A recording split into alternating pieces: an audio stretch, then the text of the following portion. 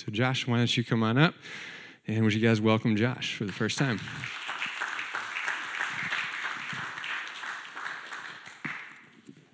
John, I'm going to set your iPad right there. He warned me before. He's like, dude, if I forget my iPad up there, just like move it. Don't make it a big deal. So I chose to announce it that he forgot it. Well, good morning. How is everyone? Good. It's good to be here with you all. My name is Josh. I appreciate the introduction and the invitation as well. I work for Exploit No More, which is a small anti-human trafficking organization that sort of serves all of Wisconsin, all of southeastern Wisconsin. And the main way we do that is we have a 24/7 residential shelter facility in the West Allis area of Milwaukee. We operate 24/7. We serve adult female survivors of sexual exploitation and trafficking. We have a lot of counseling on site, a lot of services on site as well. And we kind of serve folks from really all throughout Wisconsin. So I'm happy about the basketball tournament as well. We appreciate the support. And I'm also happy to relive my glory days as well. And that's actually a good segue. It's a good like self-assessment of like assess your skill level. We'll be assessing ourselves today as we look at 1 John. And we're going to be looking at the topic of love. So if you have your Bibles, you can turn with me to 1 John chapter 3. We'll look at verses 11 to 24. If you want to turn there with me in your copy of the scripture or your phone or your iPad as well. So I will read for us quick our passage and then pray for us, and we'll kind of see what God has for us. Does that sound all right? Okay. So this is what God's word says, verse 11. He says, "For this is the message that you have heard from the beginning, that we should love one another. We should not be like Cain, who was the evil one and murdered his brother." And why did he murder him? Because his own deeds were evil and his brother's righteous. Do not be surprised, brothers, that the world hates you. We know that we have passed out of death into life because we love the brothers. Whoever does not love abides in death. Everyone who hates his brother is a murderer, and you know that no murderer has eternal life abiding in him. Verse 16, "By this we know love, that he laid down his life for us, and we ought to lay down our lives for the brothers. But if anyone has the world's goods and sees his brother in need, yet closes his heart against him, how does God's love abide in him? Little children, let us not love in word or talk, but in deed and truth. By this we shall know that we are of the truth and reassure our hearts before him. For whenever our hearts condemn us, God is greater than our heart, and he knows everything. Beloved, if our heart does not condemn us, we have confidence before God, and whatever we ask, we receive from him because we keep his commandments and do what pleases him. And this is his commandment, that we believe in the name of his Son, Jesus Christ, and love one another, just as he commanded us. Whoever keeps his commandment abides in God, and God in him, and by this we know that he abides in us, by the Spirit whom he has given us." This is God's word. Let's pray. Father, we thank you for this morning, Lord. We thank you for the opportunity to open your scripture, Lord, and look at what you have for us, Lord. I pray that you convict our hearts and that we glorify you this morning as we study your word. In your mighty name we pray. Amen. So as we just kind of hop in here, it's an interesting thing just to hop in the middle of a book, so in order to sort of give us some context and some layout, I'll just kind of talk about 1 John a little bit just as a whole before we kind of get into our passage. So 1 John, it was written to a group of churches that had been infiltrated by a lot of other teachings, a lot of other worldviews, a lot of other things, and one of those being something called Gnosticism. So Gnosticism, the Greek word is knowledge. It was something that sort of came into the churches and it sought to destroy them by sort of updating things. So things like the resurrection or the virgin birth or the atonement or things like that were outdated. So these pushers of this worldview, this ideology, were sort of pushing that, hey, we have new knowledge that maybe ordinary Christians don't have. So this kind of divided the churches. It brought a lot of division. It brought a lot of uncertainty and a lot of conflict as well. So John, the Apostle John, wrote this book to reassure the victims of this ideology, of this conflict, of this lack of knowledge, lack of assurance, lack of doubt. So that's why a good portion of the book is spent on good doctrine and right belief, precise doctrine, those types of things. The pastor Warren Wiersbe, he said this about 1 John. He said this letter can be compared to a spiritual staircase because John keeps returning to the same three topics: love, obedience, and truth. Love, obedience, and truth. In each way, and each time John returns to a topic, he looks at it from a different point of view. So the letter was written to sort of stabilize and comfort believers and reassure them of what it is and who it is that they believe in. So that can certainly serve us today and remind us of these pillars as well: love, obedience, and truth. And so the book of 1 John is all about Christian assurance. It's about what it is that you know and how it is that you know it, who it is that you know and how it is that you know it. So it prompts some questions in us, like, what is truth? What is good doctrine? How can we be sure if something is good and true and beautiful? How can we be sure that something is evil? What is your view of sin? How do you treat your fellow person? These are all questions that John is prompting his readers to think about. So the way that he does this is he offers a series of tests and self-examinations. Just like when you sign up for the basketball thing, you'll be self-examining yourself on your basketball skill level. We're today examining ourselves on the topic of love and how we're doing with these things. So I was never a good test taker. I remember a time in high school when we had a really intense English teacher who, looking back, was actually a really good teacher, but he really put a lot of emphasis on this midterm exam that we were about to take, and he basically said, hey, look, whether you pass or fail this exam is basically the end all be all, whether you pass or fail the class. So he gave us a big thick study packet, something to all these things to study, and we were all like kind of really like worried about it. And then we show up on test day, and he hands out the tests. This was back when there were still paper tests. I don't even know if they do that anymore. And on the test was just one question: did you study, yes or no? And so it was like a sort of a relief, but I sort of felt duped. Like, dude, we just killed ourselves trying to study for this, and this is what you do.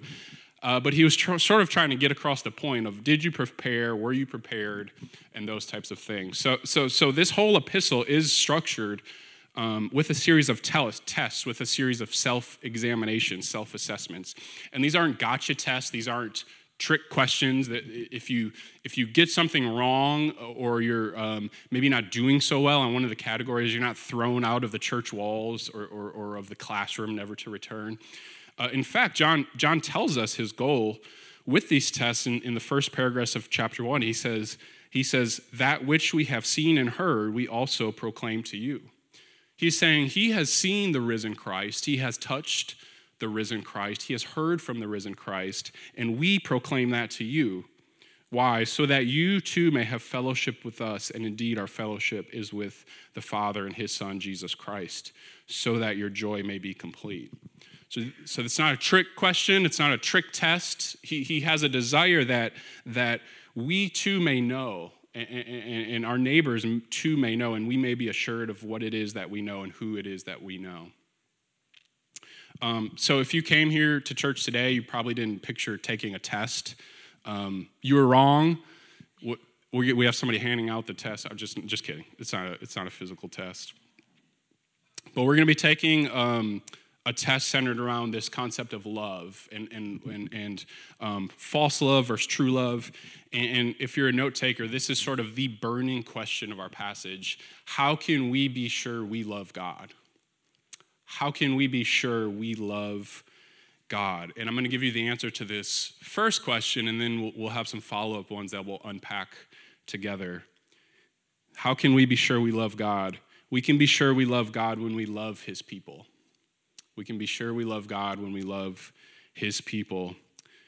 And John gives us this transition statement flowing in from verse 10 to verse 11, he says, by this it is evident who are children of God and who are children of the devil. Whoever does not practice righteousness is not of God, nor is the one who does not love his brother. So if you're a note taker, again, I have a couple follow-up questions and then sort of an action step and a piece of homework, if you will, to take away from here today. So we'll kind of unpack and talk about the passage this way. The first question is, what happens when true love is absent? So what happens when true love is absent? And the next question is, what happens when true love is present? And then point 3, we'll kind of talk about this concept of abiding. What does it mean to abide in Christ? So does that sound all right? Okay.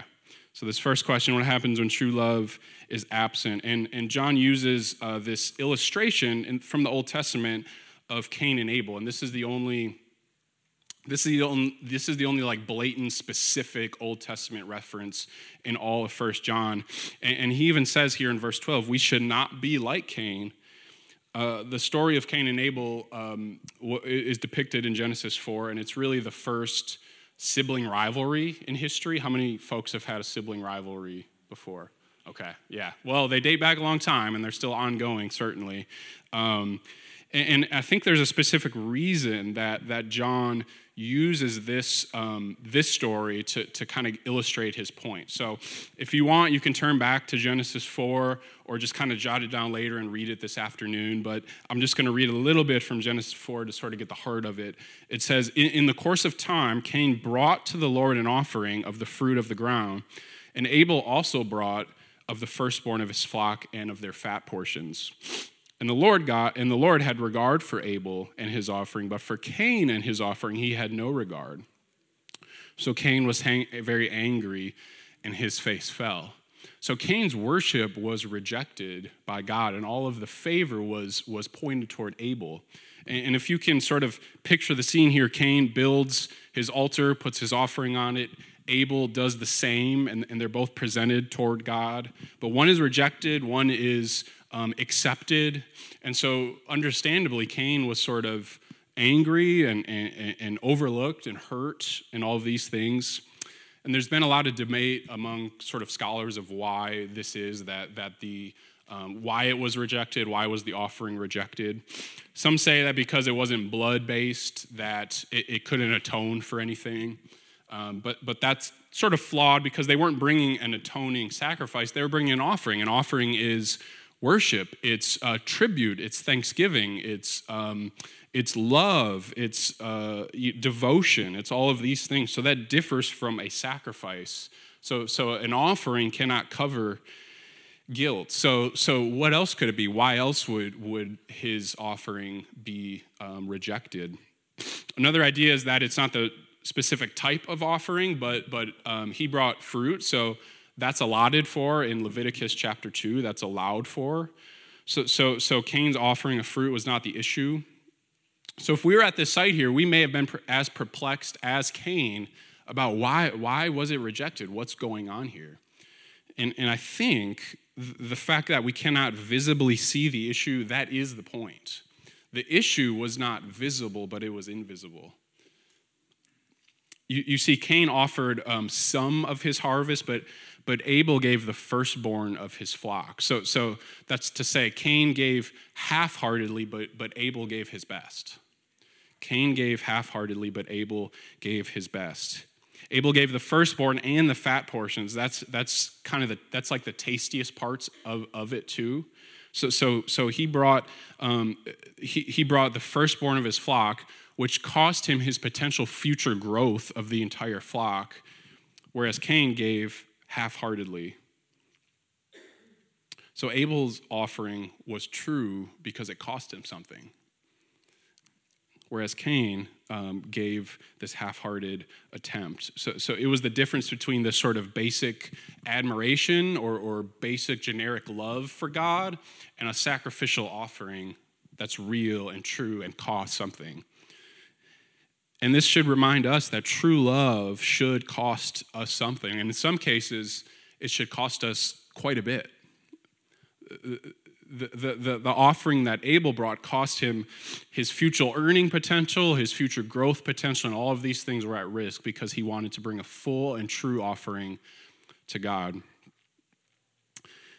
And just by way of brief application, what does this mean for our lives? What does this Genesis 4 mean for our lives? I think it can apply in a lot of ways, but maybe one is just like, when we get a phone call from a friend or a loved one and we think we're too busy to handle it and maybe somebody else will handle it, maybe we're the ones to handle it, right? Maybe we're the ones to help. Maybe it cost us whatever event we have that night or whatever. Maybe we're the ones to help. Because from the beginning of Scripture, we see God assess genuine worship versus worship that's half-hearted. Genuine love versus love that's half-hearted. And that's essentially the thesis of the entire Old Testament sacrificial system. What is and isn't acceptable to bring before God.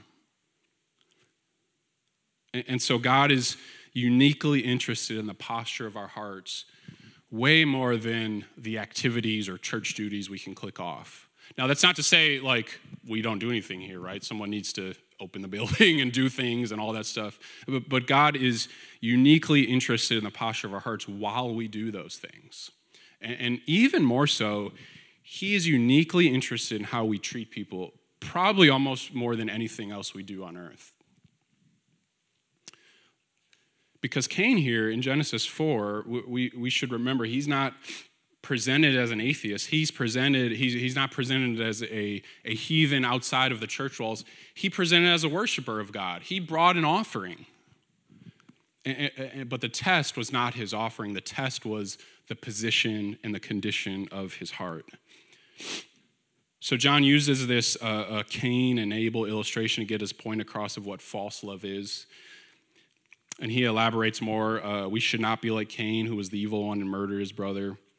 Why did he murder him? Because his own deeds were evil and his brother's righteous. And this is certainly the time we're all sitting here and thinking, well, okay, I'm off the hook because I've never murdered anybody, right? And I think some preachers will not give you credit for that. But I'll give everyone here credit for not murdering. I think it's a good thing not to murder. But John reminds us of something deeper in verse 15. He says, whoever hates his brother is a murderer. And whoever, and you know that no murderer has eternal life abiding in him. And I think, and I'm guilty of this when I was even preparing, right? We read this and we still say, well, I've never murdered. I've also really never hated anybody, right? But what about indifference towards someone? What about gossip towards someone? What about this sort of position of that's someone I can take or leave in my life. Maybe they can come into my life, maybe not, but I'm not going to pursue them. It's I'm sort of indifferent toward them. What about this position of what have they done for me lately? They didn't return my call. They didn't bring enough, guacamole to the potluck or whatever.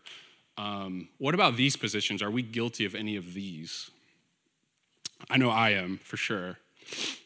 And John, he continues to build on this idea in verse 13. He says, don't be surprised, brothers, that the world hates you. So here, just like a lot of times what happens in the New Testament is things are flipped. So he's transitioning from you shouldn't hate, but the world will hate you, but you shouldn't hate them back. You shouldn't hate, but you probably will be hated by the world. You see, Cain was and this is the heart of the illustration, Cain was the prototype of the world. And we're warned throughout Scripture that the world will hate us. The world will hate Christians. And so Cain heeded the world's commands. He followed the world's commands of self-focused, hate, envy, all of these things, and it resulted in murder. His anger turned to murder. So instead of repenting and turning away from himself, he turned back to himself and dug himself deeper.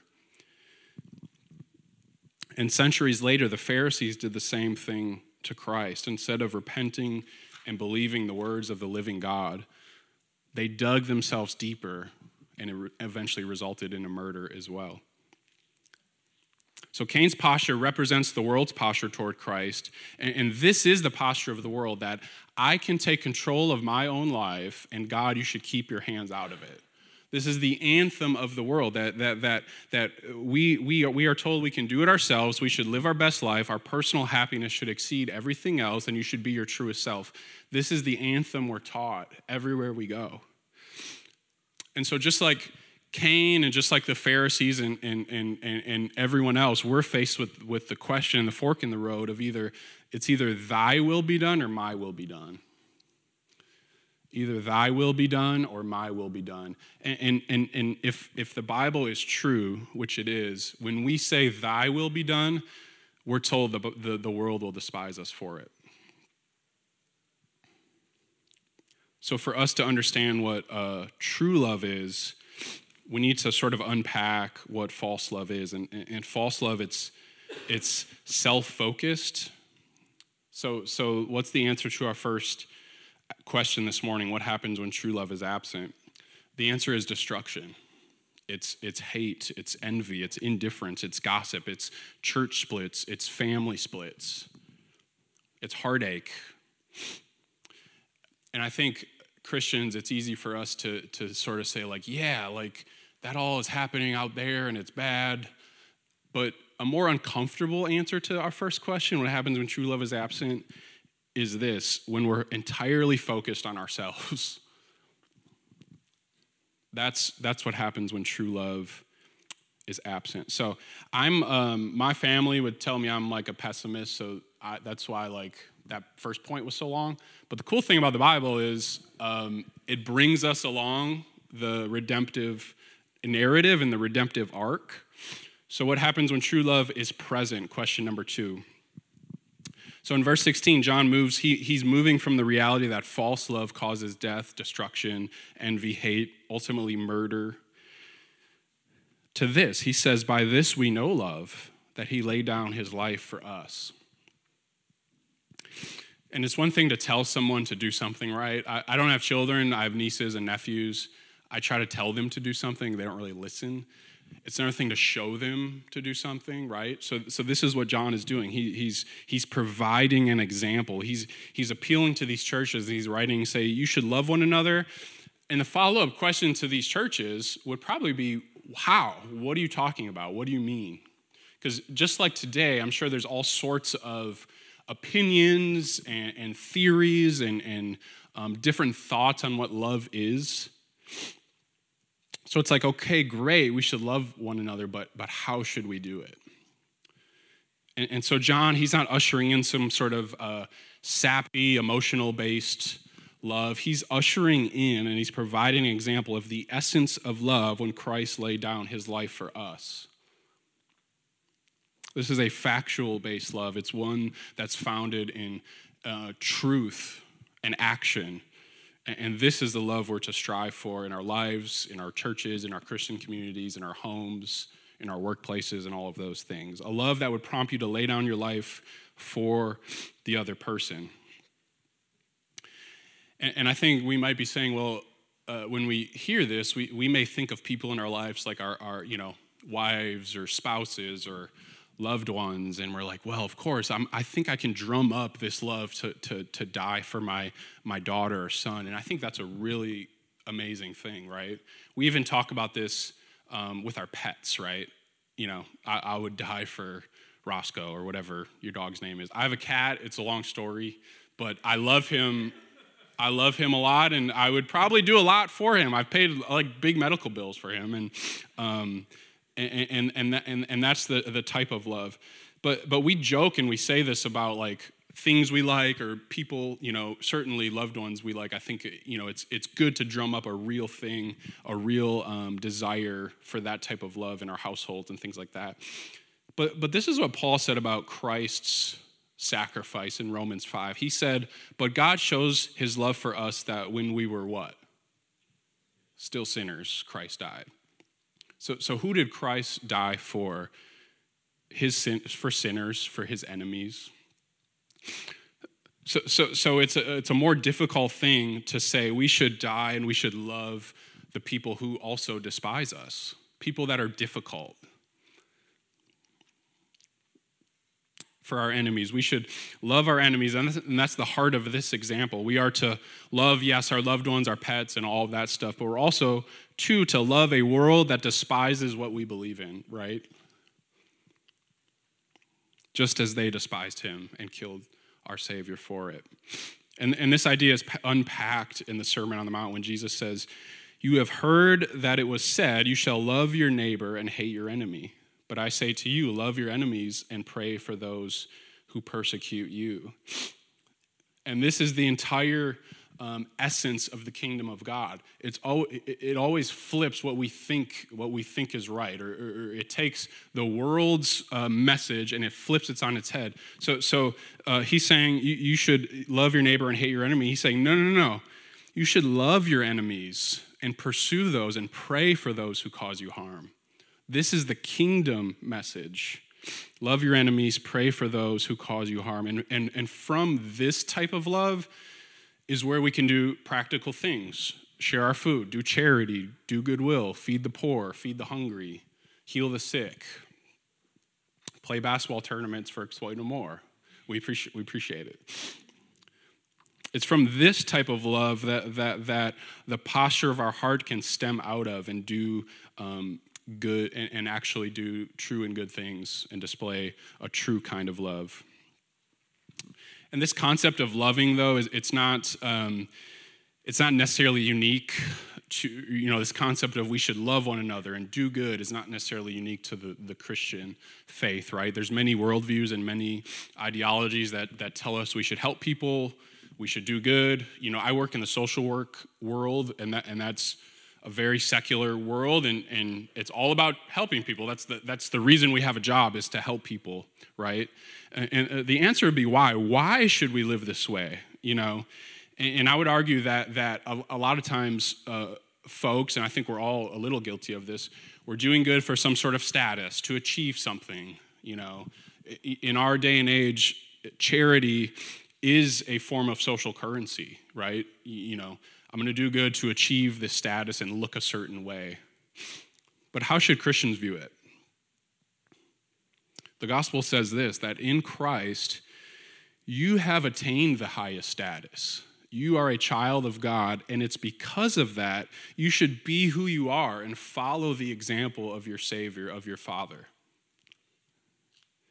And this is why in the New Testament you rarely see this sort of like behavior-driven directives of like, this is how you should love your neighbor. Bring a meal every other Tuesday, and then you'll be able to love your neighbor. It's getting at the heart of it. It says, look who you are in Christ. You are a child of God, and now follow the example of your Father and what he has done for you. A few weeks ago, my girlfriend and I were able to have a lunch with Pastor John and Savannah and the kids, and their dog Ace as well. How many, have y'all met their dog? Okay, their dog's really cute, yeah. So we were able to have a lunch with them at their house, and we're sitting around the table, and we're eating this lunch, and Nia and I start to notice of like, dude, your kids look like y'all. Do you know that? Like, she has your eyes, and there's a family resemblance amongst the four of them, and it was really cool to kind of observe and see. And usually when you say that to parents, their follow-up question is like, well, yeah, that one looks like me, but this one acts like me. This one has all my traits, A lot of times when people meet my dad, and then they're like, okay, it all makes sense now how the way you are. There's a family resemblance. Jesus said this. He said, by this all people will know that you are my disciples if you have love for one another. So when the world looks at our lives and critiques our lives and our love, hopefully, just hopefully, there'll be a small, minuscule family resemblance to our Savior by the way we love and we treat one another. And this is not a love that, like, we're the holy ones and we're going to help those beneath us. This is a love that stems from we too are needy, just like you. We were you. We are you apart from Christ. So how does this cause us assurance? When we're striving to resemble the example of Christ, we can be assured we will not perfect it, but we can strive to love sacrificially as he has loved us. So this is the answer to our second question. What happens when true love is present? The answer is testimony. It's community. It's sacrifice. It's charity. It's good works. It's truth. It's love. It's genuine worship. When true love is present, there is truth. And love not in word or talk, but in deed and in truth. Verse 18. So when true love is present, there can be true community, true authenticity, true missions, true outreach, true preaching. And if we as the church and Christians don't sort of get that figured out in our midst, we don't have anything to export to the world, to our communities, to our cities, to our nations.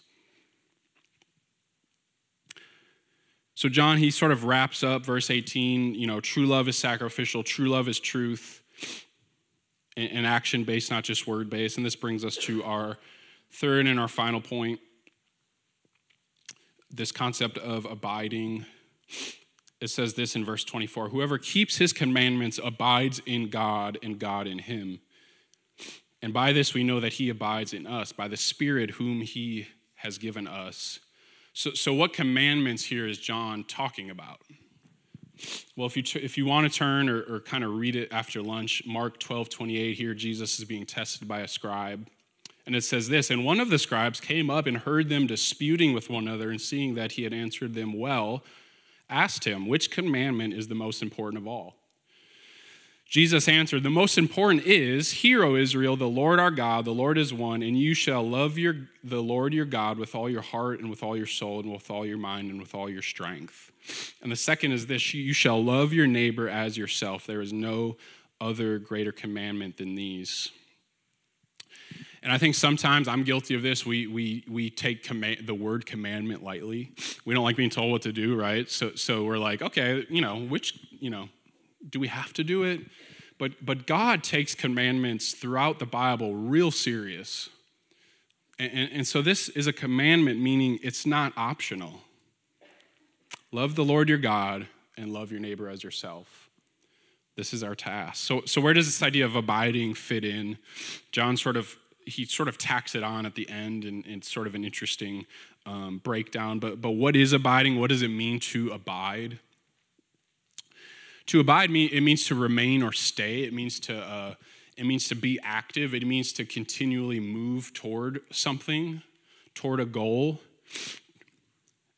And this makes sense that in a book all about Christian assurance, that the concept of abiding would be present and talked about. In the end of chapter 2, John says, little children, abide in him. And in chapter 3, verse 24, the Apostle Paul introduces this idea of mutual abiding, him in us and we in him.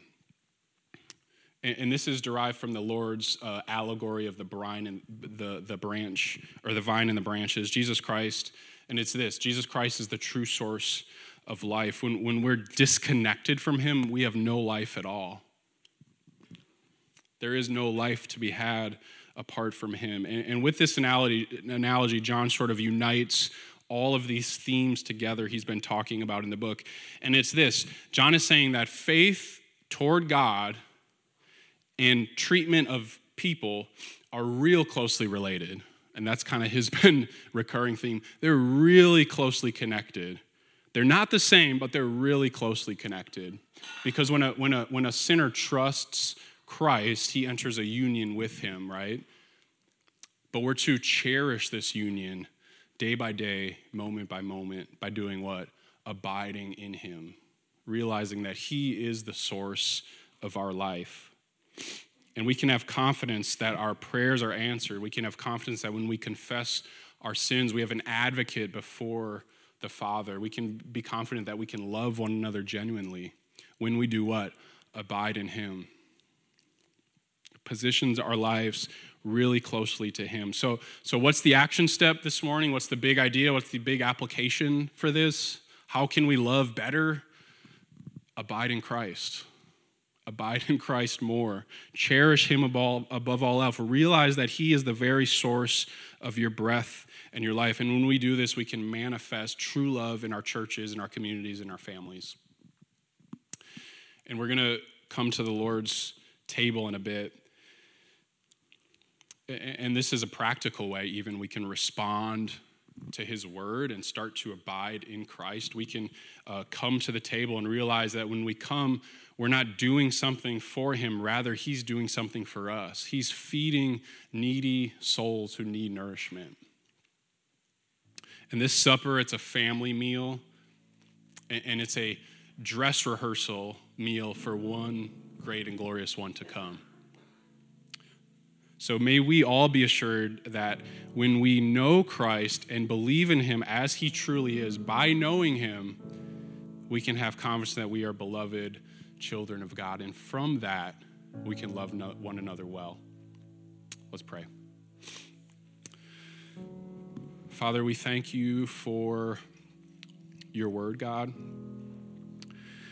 We thank you that you have given us the example of love, Lord, that you sent your son to lay down his very life for us, Lord, for sinners, for his enemies, for those who despised him, God. We pray that in a small way, we try to resemble that in our lives, Lord. We thank you for this morning, Lord. We thank you for this church, for this community. We pray for Burlington. We pray for Wisconsin. We pray that your kingdom come here, Lord, that people turn to you, the living God, the words of the living God. And we pray that we glorify you in all we do. In your precious name, amen.